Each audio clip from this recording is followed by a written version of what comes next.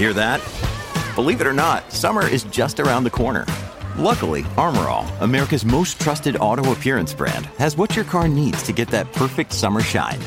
Plus, now through May 31st, we'll give you $5 for every $20 you spend on Armor All products. That means car wash pods, protectant, tire shine, you name it. Find out how to get your $5 rebate at armorall.com. Armor All, less work, more clean. Terms apply.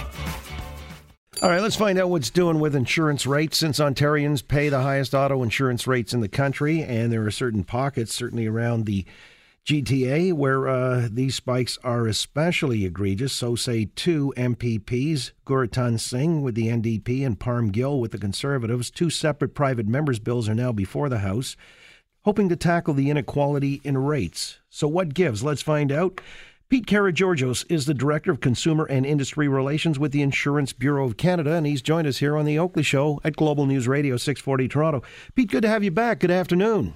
Hey, always good to talk to you, John. All right, and so these two individuals right across the aisle have a consensus in opinion that somehow they are being, or at least their constituents in Brampton are being unfairly targeted based on where they live. In other words, insurance rates based on their postal code. Does that make sense to you? Well, first of all, let me set the record straight by saying Ontario is actually number 2 now in terms of auto insurance premiums. British Columbia has the highest auto insurance rates now, so they've passed us in Ontario.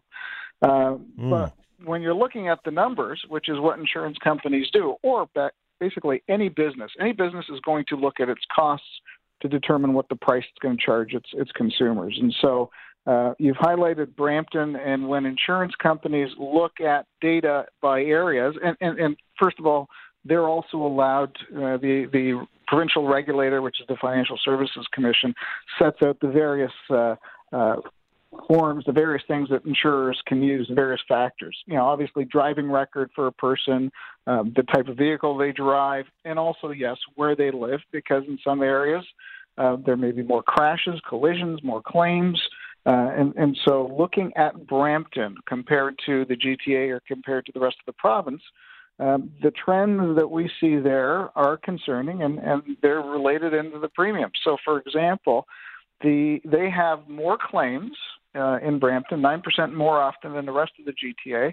And when you compare their claims to the rest of the province, they have claims that are 22.9, almost 23% more often. So they've got more claims than the rest of Toronto, the GTA, and the rest of Ontario. And then when you look at the average claim size, those are 8.7% larger than the GTA average. And across the province, they're 26.3%. So it's a double whammy, because you've got more claims that cost more money that happen in that area. So that's concerning, and that relates to what drivers are seeing. All right, and so for MPP Guratan Singh to say these rates are exorbitantly high in Brampton, quote, for no good reason, you're saying there is good reason. Well, insurance companies are so heavily regulated, they have to, before they have their rates approved through the regulator, each insurance company has to go through approval process so that files the data, the numbers, and so those numbers are vetted and reviewed by the provincial regulator before those rates can be charged. Any rates can be charged. So they're based on facts, they're based on data, and actually it's data that's available to government because it's from the General Insurance Statistical Agency, which is an agency that is overseen by the provincial regulator. So it's the government's own data that shows that. So, there's support for those figures. All right, well, they say the average Brampton driver's annual premiums are nearly $1,000 more than the average driver in much of Toronto. So they want to amend the Insurance Act so that the Greater Toronto area would be classified as a single geographic area. Is that like spreading out the pain? What is their thinking? Well, right now, according to the current regulations, and again, we agree to the point that regulations here in Ontario are stale.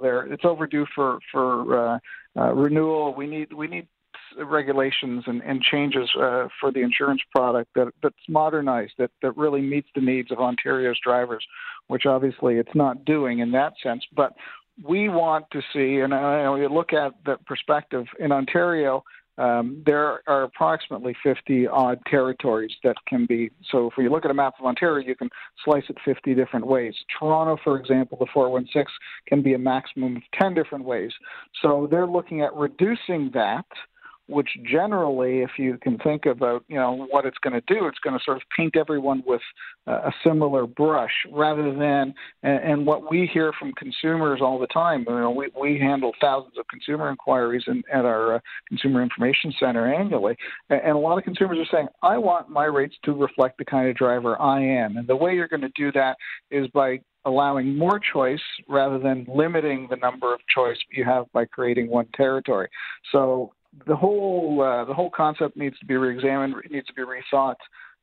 We do have things in Ontario such as the telematics program, usage-based insurance, where people, if they want, and many people do, use those devices in their vehicles to monitor how far they drive, how many kilometers, how hard they brake, how quickly they accelerate. So there are some programs available. We just need to fully implement it the way they've done in other jurisdictions to allow for better rating for drivers. Because, yes, good drivers should have better rates than drivers who are riskier drivers. That only stands to reason. I can't be I'm surprised, frankly, that it hasn't happened already, because why would they be lumped in with people who have spiked the numbers in that particular postal code area? It really discriminates against them, doesn't it? Well, the way, and I'm getting into inside baseball stuff here, but the way the regulations are currently written, companies can set rates for areas if they have X number of policies. So by doing that, they have to group drivers in areas, and those areas have to be sort of contiguous or connected. So there are some, as I said, outdated regulations that if you look at replacing them and modernizing things, will allow for greater flexibility and allow for people to shop around and likely get better rates than in some instances they may be seeing today. Well, is there enough competition in the industry? I mean, look, when Andrea Horvath prompted Kathleen Wynne to promise as a stretch goal, it turns out, a 15% reduction in auto insurance rates, that never came to pass. Is it because of lack of competition? Why didn't that come to pass? Well, the problem and the issue really was the fact that what we needed to do, rather than set artificial targets, is look at the base issue, which is the insurance product. And there have been studies. There was a study that the last government had done, and it's still sitting on a shelf, where it talks about making some serious reforms to the insurance market, insurance product in Ontario. So we need to really address the core issue rather than setting artificial numbers. And giving people choice in terms of their ability to shop around. Competition, as we know with business, is a good thing. The lack of competition really is what's driving British Columbia and their government-run insurance provider to have the title now of most expensive insurance, auto insurance in Canada. People in British Columbia, if they're dissatisfied with the price they're paying, they don't have a choice. They can't shop around because the government is the only game in town there for auto insurance. Right, and so public insurance doesn't work, even though that model has been touted occasionally here in this province. So finally, let me ask you, Pete, if this is a case where these two individuals on opposite sides of the aisle in the legislature, hoping to reach some kind of consensus, I guess they're looking for reform. That's the key word here. Are you bullish on reform in the province, either through these private members' bills or otherwise? It will bring the subject to the fore, and it needs to be addressed, and you're eagerly anticipating that with the Insurance Bureau, or not? Well, that's right. That's the latter point. As an industry, IBC, our member companies, recognize that we have to have some serious reforms. And so this is good in the sense that we're starting to generate the conversation here. We've got members from both sides of the House who have addressed this as an issue. So we've had many conversations with members from all three parties, and now we've got a fourth party, and we've even met with the leader of the Green Party as well to talk about some of those challenges that we're seeing. So we're fully supportive of making these reforms because ultimately, at the end of the day, we want to work with government to fix auto insurance, and we want to make sure that drivers are the beneficiary of those reforms. We want the realities to reflect what consumers are asking for. and that's an effective, affordable auto insurance product. Well, and some people are outraged that there's a guaranteed return on investment for the insurance industry, or it ought to be lessened. And you say what?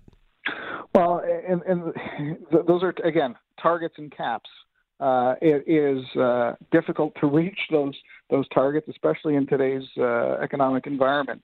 Insurance companies have to invest their money wisely, so their rates of return are probably where most of us are seeing if we invest in bonds that are limited in scope. So those targets, as much as they would be nice to be hit, that's not the case. The reality is that the current economic environment, as we all see, is one of low interest rates.